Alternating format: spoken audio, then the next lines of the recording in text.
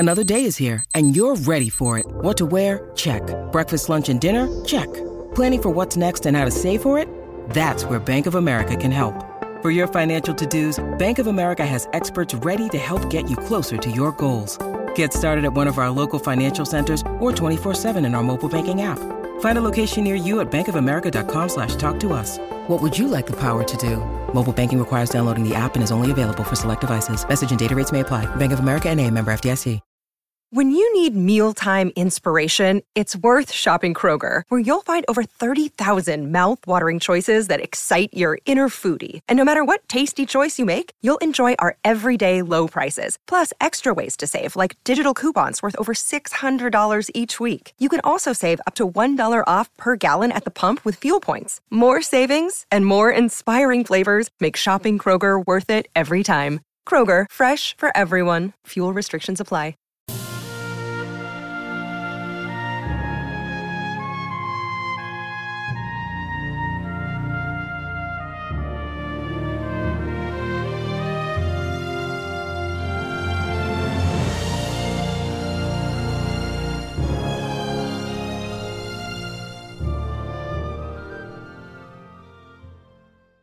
Welcome back, everyone, to the classic novel Kidnapped by Robert Louis Stevenson.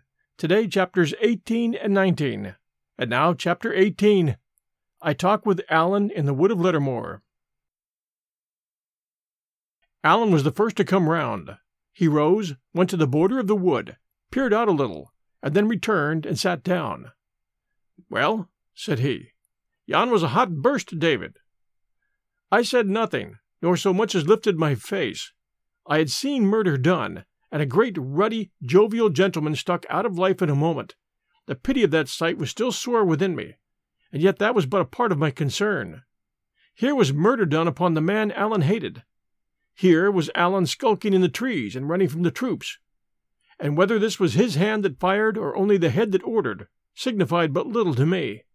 By my way of it, my only friend in that wild country was blood guilty in the first degree. I held him in horror. I could not look upon his face.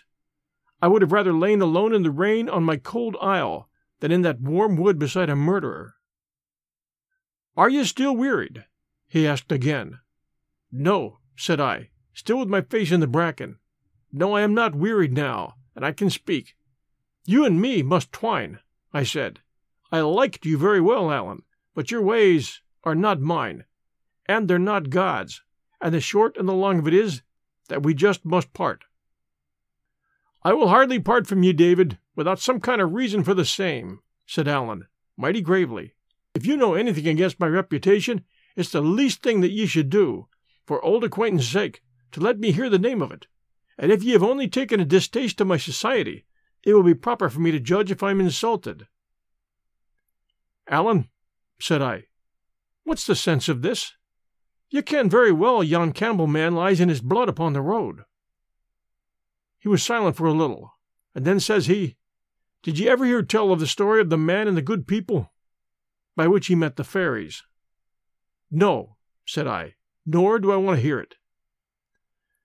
"With your permission, Mr. Balfour, I will tell it whatever," says Alan.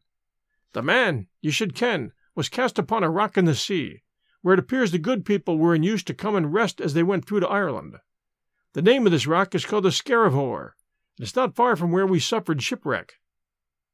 Well, it seems the men cried so sore, if he could just see his little bairn before he died, that at last the king of the good people took pity upon him, and sent one flying that brought back the bairn in a poke, and laid it down beside the man where he lay sleeping. So when the man woke, there was a poke beside him, and something into the inside of it that moved. Well, it seems he was one of these gentry that think aye the worst of things, and for greater security, he stuck his dirk through that poke before he opened it, and there was his bairn dead. I'm thinking to myself, Mr. Balfour, that you and the man are very much alike."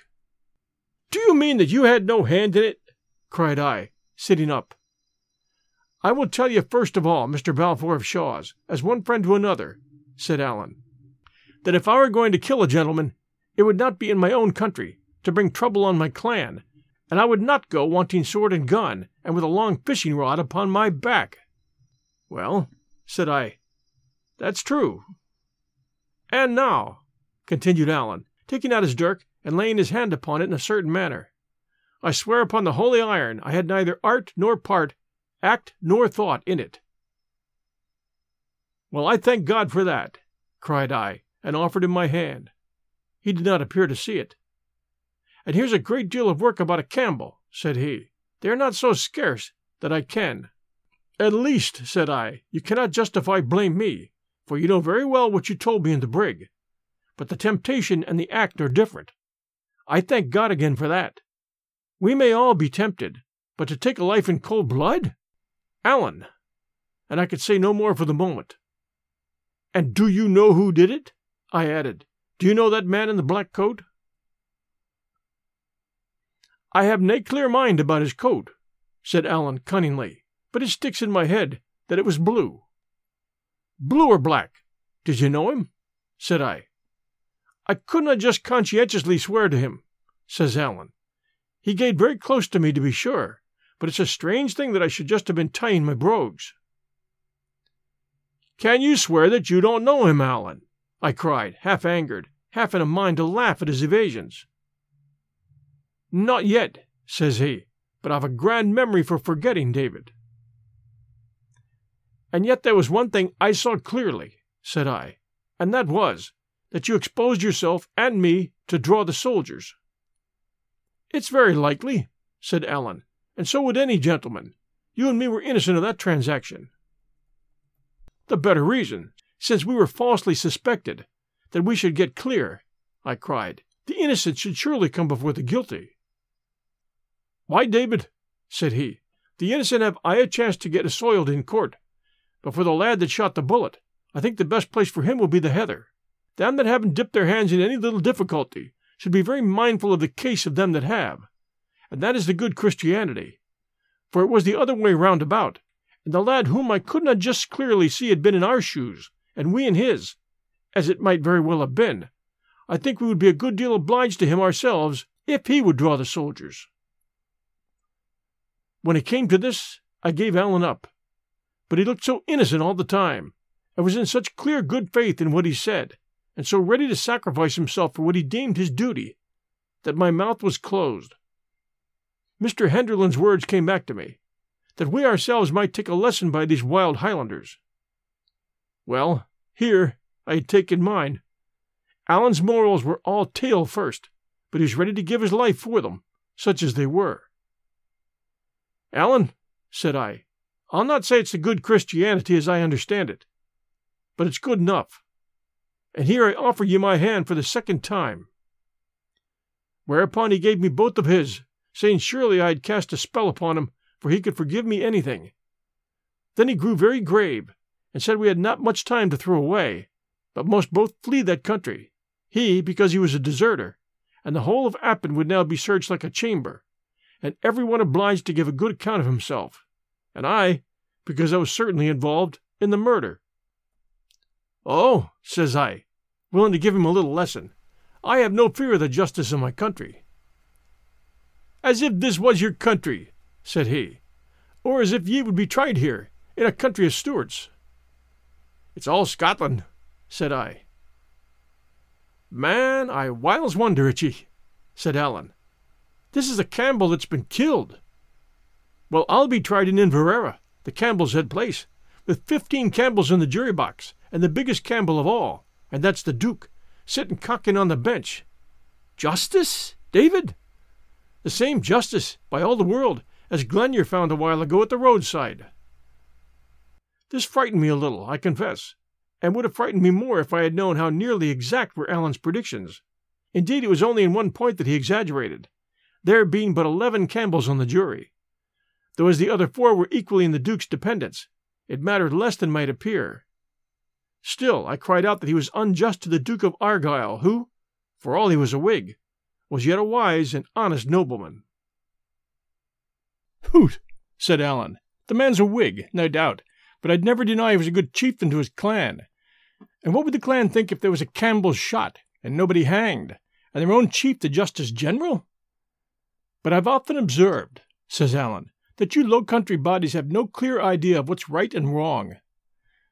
At this I did at last laugh out aloud, when to my surprise Allen joined in, and laughed as merrily as myself. "Nay, nay," said he. "We're in the Highlands, David, and when I tell you to run, take my word and run. No doubt it's a hard thing to skulk and starve in the heather, but it's harder yet to lie shackled in a red-coat prison." I asked him whither we should flee, and as he told me, to the lowlands, I was a little better inclined to go with him, for indeed I was growing impatient to get back and have the upper hand of my uncle.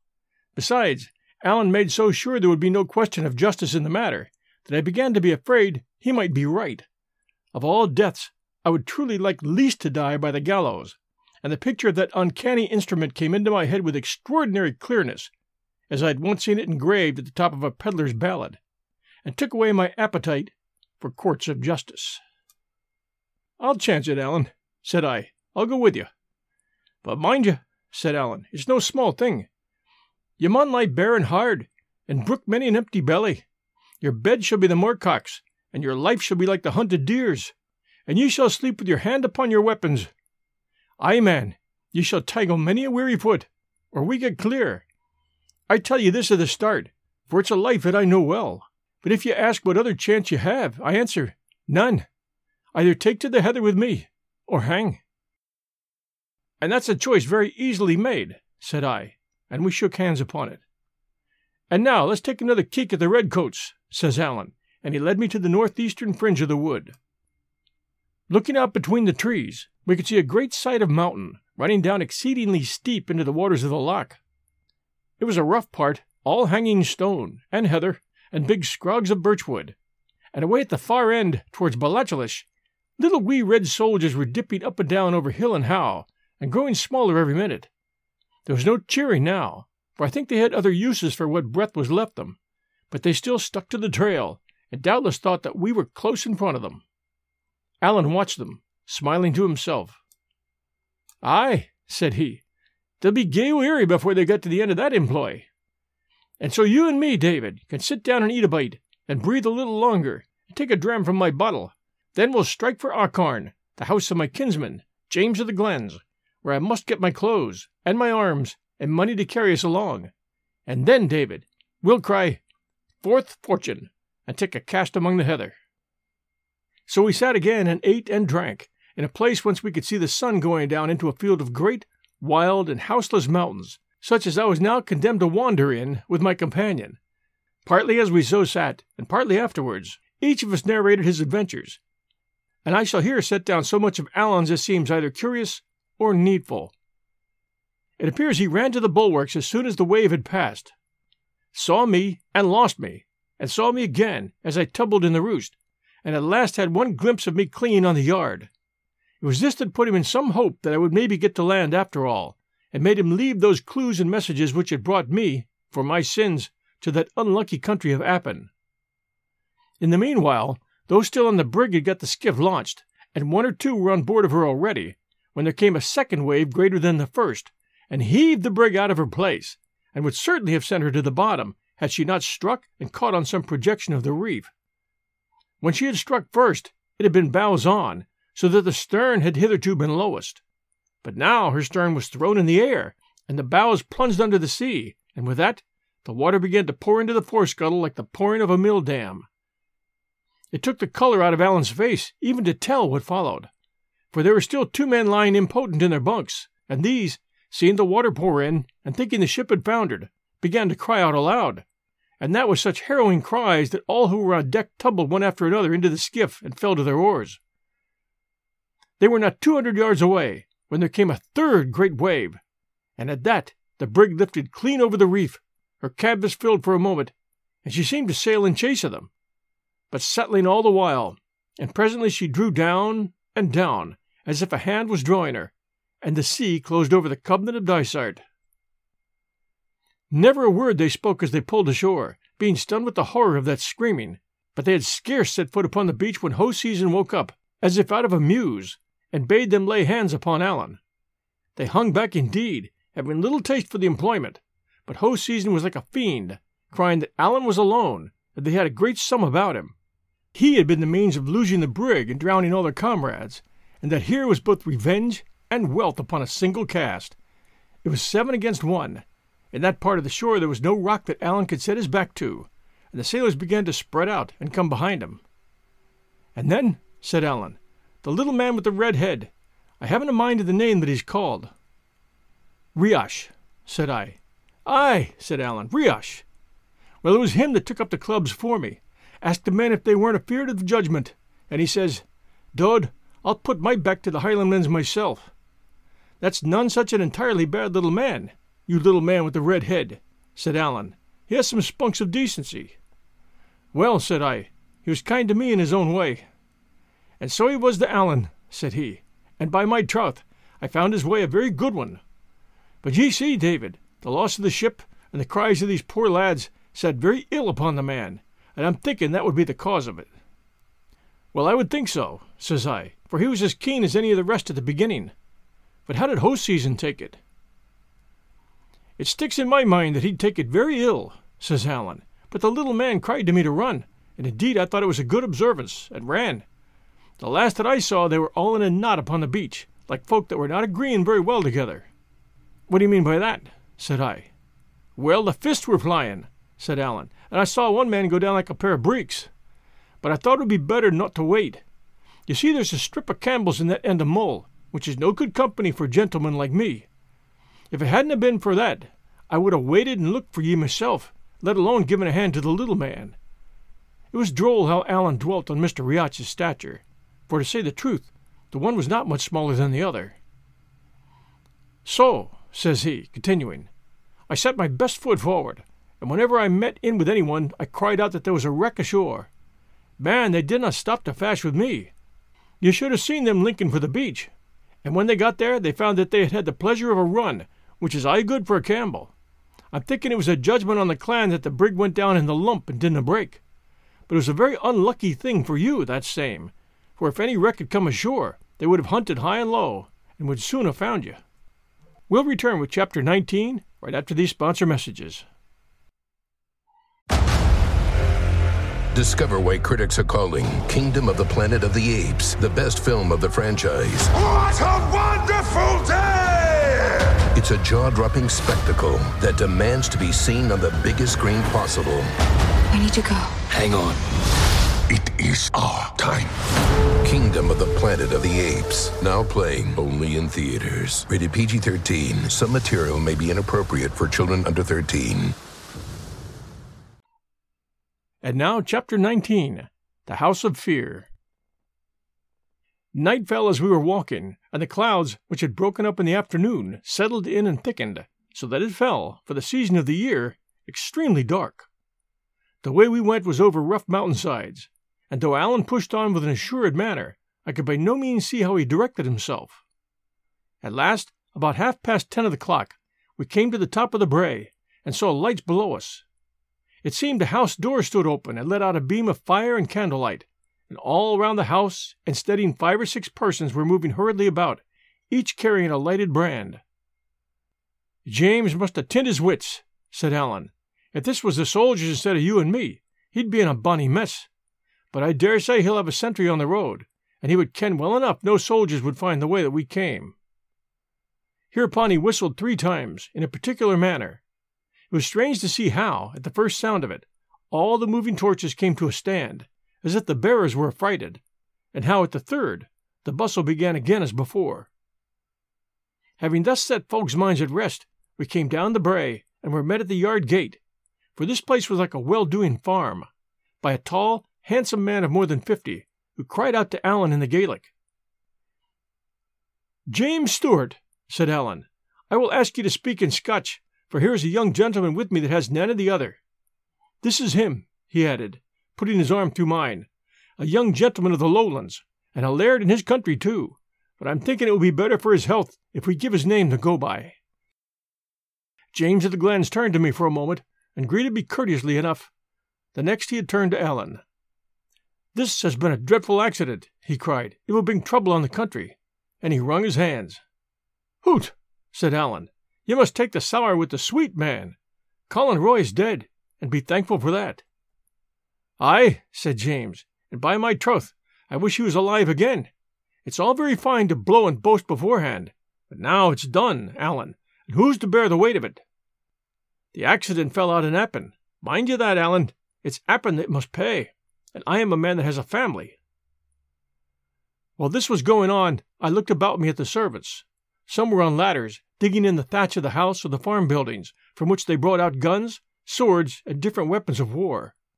Others carried them away, and by the sound of mattock blows from somewhere farther down the brae, I suppose they buried them. Though they were all so busy, there prevailed no kind of order in their efforts. Men struggled together for the same gun and ran into each other with their burning torches, and James was continually turning about from his talk with Alan to cry out orders which were apparently never understood. The faces in the torchlight were like those of people overborne with hurry and panic, and though none spoke above his breath, their speech sounded both anxious and angry. It was about this time that a lassie came out of the house carrying a pack or bundle, and it has often made me smile to think how Alan's instinct awoke at the mere sight of it. "What's that the lassie has?" he asked. "We're just setting the house in order, Alan," said James, in his frightened and somewhat fawning way. "They'll search Appin with candles, and we must have all things straight. We're digging the bit guns and swords into the moss, you see. And these, I'm thinking, will be your own French clothes. We're going to have to bury 'em." "Bury my French clothes?" cried Alan. "Troth, no." And he laid hold upon the packet and retired into the barn to shift himself, recommending me in the meanwhile to his kinsman. James led me accordingly into the kitchen and sat down with me at table, smiling and talking at first in a very hospitable manner. But presently the gloom returned upon him. He sat frowning and biting his fingers, only remembering me from time to time, and then he gave me but a word or two and a poor smile, and back into his private terrors. His wife sat by the fire and wept, with her face in her hands. His eldest son was crouched upon the floor, running over a great mass of papers, and now and again setting one alight and burning it to the bitter end. All the while a servant lass with a red face was rummaging about the room, in a blind hurry of fear, and whimpering as she went, and every now and again one of the men would thrust in his face from the yard and cry for orders. At last James could keep his seat no longer, and begged my permission to be so unmannerly as to walk about. "I am but poor company altogether, sir," says he, "but I can think of nothing but this dreadful accident, and the trouble it is likely to bring upon quite innocent persons." A little after he observed his son burning a paper which he thought should have been kept, and at that his excitement burst out so that it was painful to witness. He struck the lad repeatedly. "Are ye gone mad?" he cried. "Do you wish to hang your father?" And forgetful of my presence, carried on at him a long time together in the Gaelic, the young man answering nothing, only the wife, at the name of hanging, throwing her apron over her face and sobbing out louder than before. This was all wretched for a stranger like myself to hear and see, and I was right glad when Alan returned, looking like himself in his fine French clothes, though, to be sure, they were now grown almost too battered and withered to deserve the name of fine. I was then taken out in my turn by another of the sons, and given that change of clothing of which I had stood so long in need, and a pair of Highland brogues made of deer leather, rather strange at first, but after a little practice, very easy to the feet. By the time I came back, Alan must have told his story, for it seemed understood that I was to fly with him, and they were all busy upon our equipment. They gave us each a sword and pistols, though I professed my inability to use the former, and with these, and some ammunition, a bag of oatmeal, an iron pan, and a bottle of right French brandy, we were ready for the heather. Money indeed was lacking. I had about 2 guineas left, Alan's belt having been dispatched by another hand. That trusty messenger had no more than 17 pence to his whole fortune, and as for James, it appears he had brought himself so low with journeys to Edinburgh and legal expenses on behalf of the tenants that he could only scrape together 3 and 5 pence halfpenny, the most of it in coppers. "This'll no do," said Alan. "You must find a safe bit somewhere nearby," said James, "and get word sent to me. You see, you'll have to get this business prettily off, Alan. This is no time to be stayed for a guinea or 2. They're sure to get wind of ye, sure to seek ye, and by my way of it, sure to lay on ye the blame of this day's accident. If it falls on you, it falls on me that I am your near kinsman and harboured you while you were in the country. And if it comes on me," he paused and bit his fingers with a white face, "it would be a painful thing for our friends if I was to hang," said he. "Ah, that would be an ill day for Appin," says Alan. "It's a day that sticks in my throat," said James. "Oh, man, Alan, you and me have spoken like 2 fools," he cried, striking his hand upon the wall so that the house rang again. Well, and that's true too, said Allen. And my friend from the lowlands here, nodded at me, gave me a good word upon that head, if I would only have listened to him. But see here, said James, returning to his former manner, if they lay me by the heels, Allen, it's then that you'll be needing money. For with all that I've said, and that you have said, it would look very black against the two of us. Do you get that? I'll see that I have to get a paper out against you myself. Have to offer a reward for you. Aye, will I? It's a sore thing to do between such near friends, but if I get the blame of this dreadful accident, I'll have to fend for myself, man. Do you see that? He spoke with a pleading earnestness, taking Allen by the breast of the coat. Aye, said Allen, I see that. And you'll have to be clear of the country, Allen. Aye, clear of Scotland. You and your friend from the lowlands, too, for I'll have to paper your friend from the lowlands. You see that, Allen? Say that you see that. I thought Allen flushed a bit. This is unco hard on me that brought him here, James, said he, throwing his head back. It's like making me a traitor. Now, Allen, man, cried James, look things in the face. He'll be papered anyway. Mungo Campbell will be sure to paper him. What matters if I paper him too? And then, Allen, I'm a man that has a family. And then, after a little pause on both sides, and Allen, it'll be a jury of Campbells, said he. There's one thing, said Allen, musingly, that nobody knows his name. Nor yet they shall, and I. Nor yet they shall, Allen. There's my hand on that, cried James, for all the world as if he had really known my name and was foregoing some advantage. But just the habit he was in, and what he looked like, and his age, and the like, I could not well do less. I wonder at your father's son, cried Allen sternly. Would ye sell the lad with a gift? Would ye change his clothes, and then betray him? No, no, Allen, said James, no. The habit he took off, the habit Mungo saw him in. But I thought he seemed crestfallen. Indeed, he was clutching at every straw, and all the time, I dare say, saw the faces of his hereditary foes on the bench, and in the jury box, and the gallows in the background. Well, sir, says Allen, turning to me, what say ye to that? Ye are here under the safeguard of my honour, and it's my part to see nothing done but what shall please you. I have but one word to say, said I, for to all this dispute I am a perfect stranger. But the plain common sense is to set the blame where it belongs, and that is on the man who fired the shot. Paper him, as ye call it. Set the hunt on him, and let honest, innocent folks show their faces in safety. But at this, both Allen and James cried out in horror, bidding me hold my tongue, for that was not to be thought of, and asking me what the Camerons would think, which confirmed to me that it must have been a Cameron from Mamor that did the act, and if I did not see that, the lad might be caught. You haven't surely thought of that? Said they, with such innocent earnestness that my hands dropped at my side, and I gave up arguing. Very well, then, said I. Put out a reward for me, if you please. Paper Allen, paper King George. We're all three innocent, and that seems to be what's wanted. But at least, sir, said I to James, recovering from my little fit of annoyance, I am Allen's friend, and if I can be helpful to friends of his, I won't stumble at the risk. I thought it best to put a fair face on my consent, for I saw Allen troubled, and besides, thinks I to myself, as soon as my back is turned, they're going to paper me anyway, whether I consent or not. But in this I saw I was wrong, for I had no sooner said the words than Mrs. Stewart leaped out of her chair, came running over to us, and wept first upon my neck and then on Allen's, blessing God for our goodness to her family. As for you, Allen, it was no more than your bounden duty, she said. But for this lad that has come here and seen us at our worst, and seen the good man fleeching like a suitor, him that by right should give his commands like any king? As for you, my lad, she says, my heart is way not to have your name, but I have your face, and as long as my heart beats unto my bosom, I will keep it, and think of it, and bless it. And with that she kissed me, and burst once more into such sobbing, that I stood abashed. Hoot, hoot, said Allen, looking mighty silly.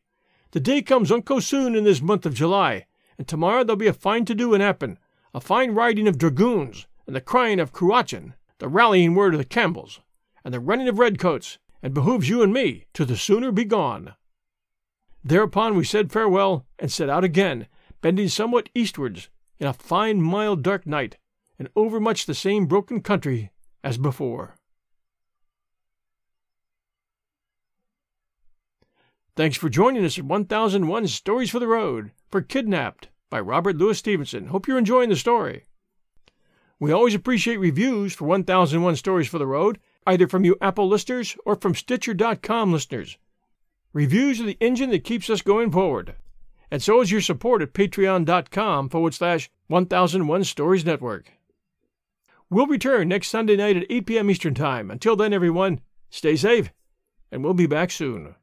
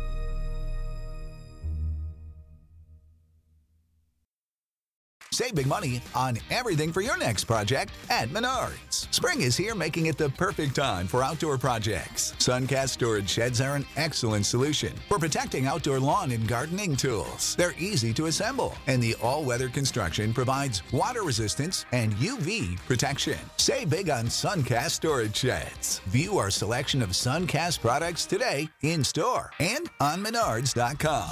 Save